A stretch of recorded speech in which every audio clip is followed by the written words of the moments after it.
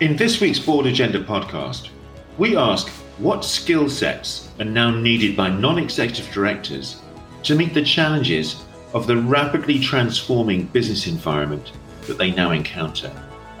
We interviewed Dame Alison Carnworth, who was this year given the Sunday Times Non-Executive Director Lifetime Achievement Award, about the role of the non-exec and how it has evolved in recent years. Hello and welcome to the Board Agenda podcast. Joining us in this episode is Dame Alison Carnworth, one of the most highly respected non-executive directors in the City of London. Alison was chair of Land Securities for 10 years. She is currently a non-executive at BP and PACCAR, the Fortune 200 company, chair of the audit committees at both BASF and Zurich Insurance, a trustee of the Economist Group, and chair of the Strategic Advisory Board at private equity firm Living Bridge. But she is also the recipient of this year's Lifetime Achievement Prize at the Sunday Times NED Awards. We welcome Alison to the Board Agenda podcast to talk about the way boards become fit for the future, how they bring more talent on and become more diverse. Many thanks for joining us, Alison. Hello. Well, thank you very much for having me. I'm looking forward to this chat. Thank you. Let me push on with a question then, and let's get the chat started. The workplace has been upended substantially over the last 7 to 8 months by the pandemic. How would you say the priorities of boards have changed or needed to adapt? I think I found that most boards have been principally concerned with the employees, the people, the staff, how they're coping. Obviously, many of the businesses I'm involved in have got the technology to allow working from home to take place quite smoothly. But there's also a mindset, are people really coping for this length of time, sitting at home in all sorts of differing circumstances with also doing their day job? So that has been a principal concern. The other concern, I think, has obviously been the economic climate that the COVID has put us into. So a lot of work on risk, a lot of scenario planning, a lot of financings have taken place to prop up liquidity, and plans that can take advantage of technology they've tended to accelerate those plans where they can. So it's been a very busy time. And in terms of board meetings, they obviously have been taking place through WebEx or Teams or various other technologies.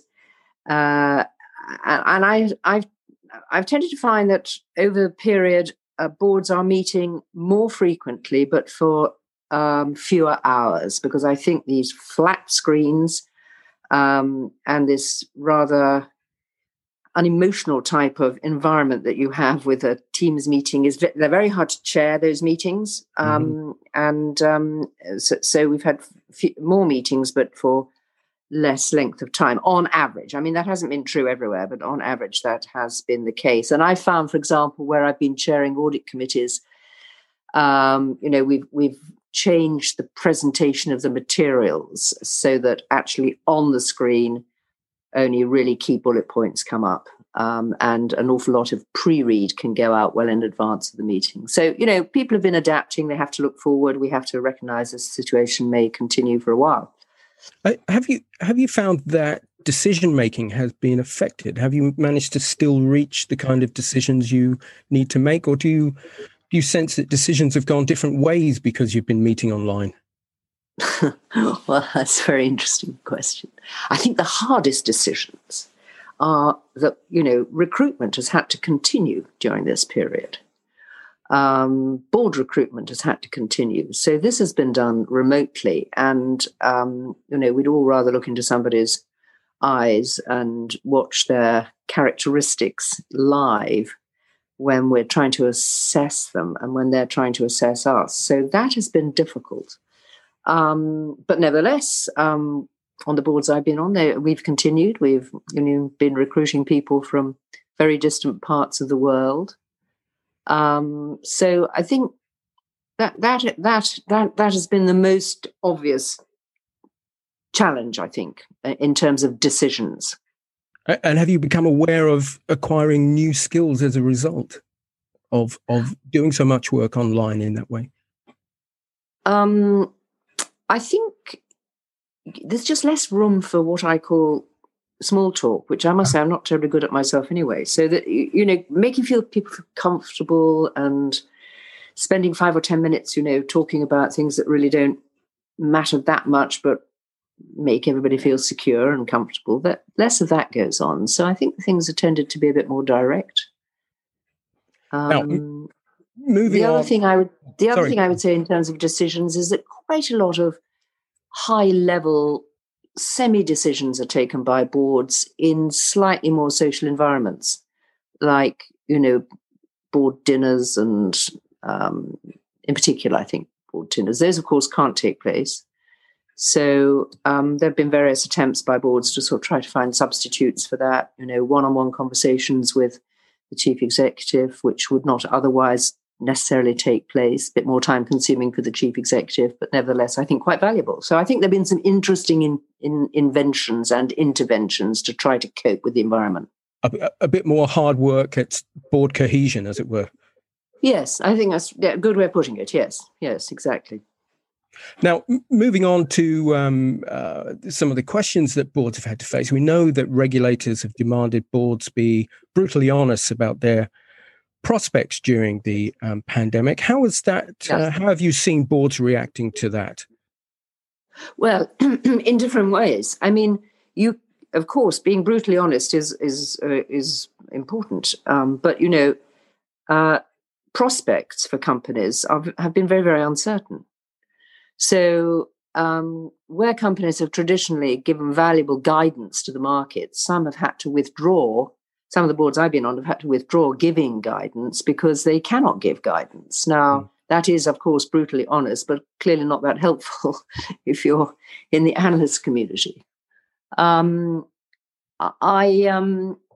think the regulators are right to keep an eye on this sort of stuff, but, frankly, boards know what investors need to hear, and if they can't tell them anything concrete, then that is what they have to say.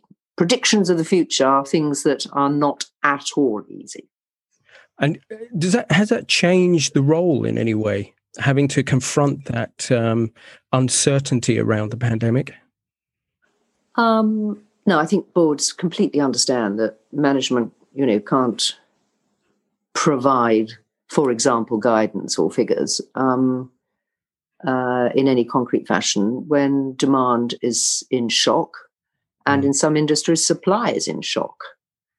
I think boards also should and do mostly have an expectation that if the result of the pandemic is that the business is likely to meet financial difficulties, then that is something that has to be highlighted early. But, the capital markets have been open to provide liquidity.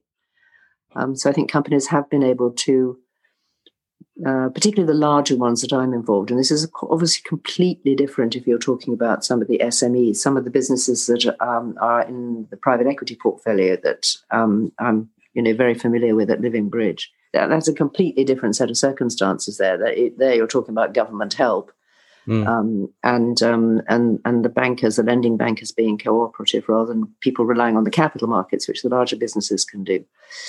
So I think, boards are aware that finance has to become a very important part of the agenda. So that would be a slight change, yes. Now, you mentioned recruitment earlier, and I guess one of the big issues around recruitment into the boardroom is the question of diversity. And I wonder how you see the progress of UK PLC, if I can put it that way, in relation to diversity. Well, I think at the board level, when you take the non-executive community, over my sort of 20-odd years of sitting on boards, there's been good, steady progress, which has been stimulated by initiatives such as the Davis Report, such as the 30% Club, and others. I can't mention them all, but there have been a huge number of initiatives. And, someone like BP has 40-50% of its board now is female, for example, if you take gender diversity. So I think in that area it's been good. I think where it's definitely been less good is at the executive level. So I think, if you look at the number of female chief executives in the FTSE now, it's not really much different from, 20 or 30 years ago. It goes up and down a bit. So I think a lot more needs to be done with diversity at executive committee level and below to allow more females to come through as chief executives in due course. So and there are a number of initiatives trying to promote that at the moment as well. So then, of course, we get on to the wider diversity issue, which is, in my mind, very important. Multinational businesses really need to know from directors who sit in remote geographies, such as China, such as Latin America. They really need to know what the environment is in those continents, what the politics is and what the geopolitics is. And so I'm a great believer in a diversity of candidates who a diversity of board members who represent where the business's interests are. And that would include younger people who have a better understanding of the digital transformation that the world is going through at the moment, and less experienced and mature people sitting on boards is absolutely fine, as for a percentage of the board. So I think the balance of boards is changing. I think you see that from the surveys that are done. Sometimes people get a bit frustrated that it's a bit slow, but on balance, I think, given that board members tend to be on boards for between 6 and 9 years in the UK, you can't change boards that swiftly. And what do you like to see in terms of policy yourself in relation to that kind of recruitment that you're talking about there? Well, I think the nominations committee has always, I think, been somewhat of the bridesmaid, never the bride, in terms of the board committees that have been established over the years. My mantra on this is, if you see somebody if you meet and see somebody as the chairman of a NOMCO who you think would be a really good board member, regardless of whether there's a slot, you should put that person on your board, because one can be very flexible about the numbers on boards. One has to have a minimum because of all the committees. Anyway, to get a proper debate going, you have to have a minimum, I think, of sort of 8 people on a board, 8 non-execs, I would say. But that number could go up to 12. If you see good people, I think good, experienced, capable people, which you'll have an instinct for this if you become a chairman or a chairman of a NOMCO. You'll have an instinct for people who are going to make a contribution. You should hire them. So I think it should be not a search that happens through a headhunter as and when you have a slot to fill. I think it should be the chairman's job always to look out for good people. Is that, I wonder how important that is. I mean, because we hear criticism of headhunters that they go through the same rote processes and tend to turn up the same sort of candidates time and time again. Well, I think they do an okay job, the headhunters. They can always come up with lists of people if you ask for lists.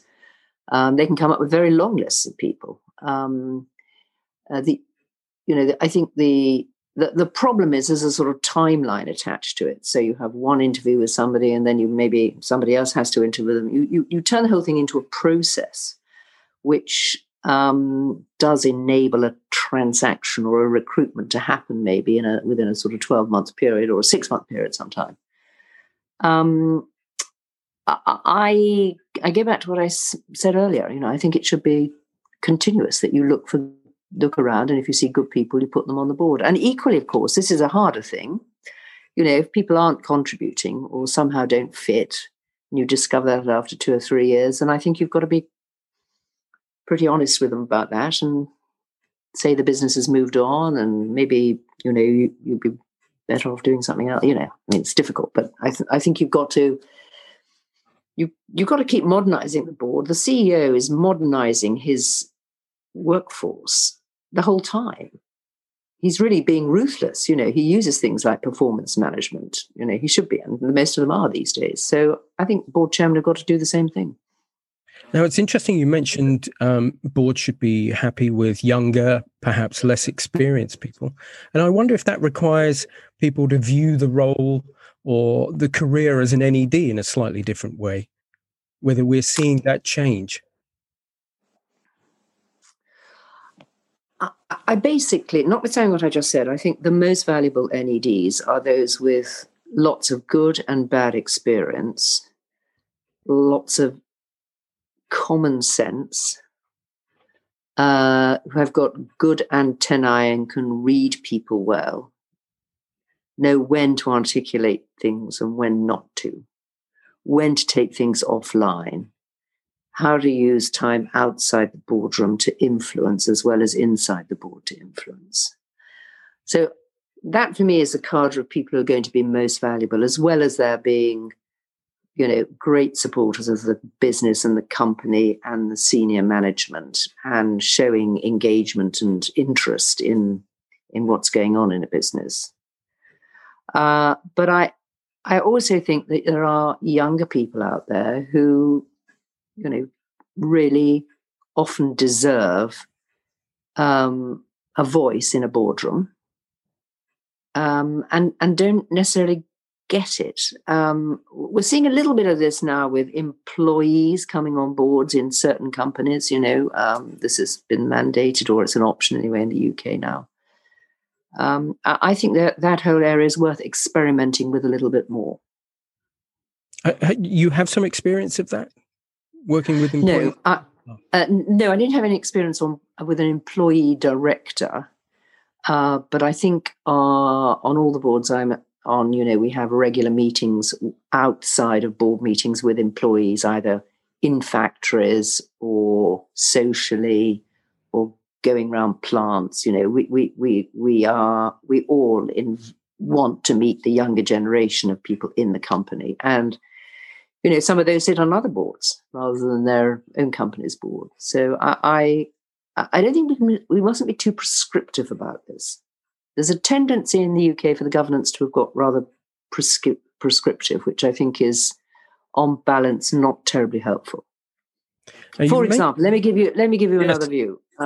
This is a very unpopular view, I think, mostly in the UK. I mean, I think if you have a very good, smart, wise director, they should be able to stay on a board for 20 years. Right. And yet, clearly that is unacceptable in the UK. It's not unacceptable in most countries. I mean, in the US, there's normally an age limit on board on board appointments. In some of the continental countries, it's 12, 15 years. But in England, it's 6 come 9. And I think for sort of complex businesses, that's quite hard for people to mature into the role, understand the business, give of their best, influence. I think it's quite hard to do that. It takes you 3 or 4 years to get up to speed in some of these large businesses. And then, 3 or 4 years later, you're gone. Yeah. I suppose it perhaps doesn't fit with business cycles as well, and in the way that a business is going to develop, presume, over longer periods. Exactly. Yeah, exactly. I always said, somebody should invent the everlasting credit committee, and then banks wouldn't have their problems with their loans. I mean, it's you want some stability in some of these businesses that go through cycles. You were talking about some of the skills earlier that NEDs need, and you particularly stressed the kind of person-to-person skills as you were talking there, rather than, say, the disciplinary expertise that each NED may have. Well, you have to sort of imagine, the boardroom environment, which remains relatively formal, with an agenda, with minutes, with time slots, with presentations often from management. The skill is to ensure that a proper debate can take place around a subject matter. And there may be a paper that's 50 pages long and you have 10 minutes to talk about it. So you have to be able to assimilate what you want to say and how you want to comment, I think, in quite an elegant way, if you're going to make an impact and be helpful to the management, as well as constructive in terms of the board debate. You've had a distinguished career on boards. What have been the most rewarding and perhaps the most difficult experiences you've had? I think, it goes with the business. So if the business is doing well, you feel a whole lot better. And if the business is doing badly, you don't feel so good. And you begin to wonder why and perhaps get slightly anxious about whether you could have made a greater contribution. But from an exposure point of view, from a non-executive's perspective, businesses that get into financial difficulties are the ones that are most worrying, because you find that power just shifts from the decisions that the board takes into the decisions that the banks take, for example, in the most extreme circumstances. So that is quite frightening. Yeah, your loss of control, really. That's quite frightening when you've been used to, at least with the executives, being in control of a business. Also, I've had experience of being on boards where senior management hasn't been performing, and I sometimes think boards can be a bit slow in sort of recognizing that. That is disappointing, not necessarily a terminal situation, but disappointing. I think boards should be able to make decisions around people who are not performing well. I'm not being unfair. You're just people who are just clearly not going to be able to make progress running a business. I think decisions should be taken quickly there. Well, the best boards are the boards where, the boards gel and the company's doing well, and that if they hit some tough times, they're going to get through it. I mean, I've had lots of rewarding experiences there. I've never sat on a business where I was never sat on a board where everything's gone right all the time. I mean, that is unrealistic. Will never happen. If you stand back and look at the role of the non-executive as a kind of continuum, where do you think it's going in the future? It's a very good question. There's something still a little old-fashioned about the whole concept of boards and non-execs and how they operate. Sometimes I think that it would be. Sometimes I think it would, work if there weren't formal board meetings, but not, executive management had the ability to sort of call upon almost an advisory board to assist them with things. There's got to be some accountability. So boards have to provide that accountability so long as they're doing that job well. That's the subject of much debate as to whether they are doing that job well or well enough. I think boards have been around ever since stock corporations have been around, so they'll continue. I think they'll modernize their ways. I think they'll probably become less. I'd like to see them becoming less formal, but still remain accountable. Now, last question. We're big supporters of the Sunday Times NED Awards. We know you are too. What would you say to management, executives and non-executives out there considering the awards this time around? Oh, I would say look for very thoughtful, smart people who, enjoy the corporate environment and are energetic, ambitious people. I would look. I don't think there's anything I'm saying here that's very original, sadly. But that's what I would be looking for. Alison, thanks very much for joining us on the podcast. It's been a pleasure having you. Super. Well, I've enjoyed it very much. And to our listeners, thanks for joining us on this edition of the Board Agenda podcast. We'll be back with more interviews and features. If you would like to know more about the Sunday Times NED Awards, go to nedawards.co.uk, where you can find all the information you need to enter a colleague. That's nedawards.co.uk. Take care and goodbye. That was a podcast brought to you by Board Agenda. For the latest thinking about corporate governance, and to access a complete online resource for boards and directors, register or log on at boardagenda.com. Thanks for listening.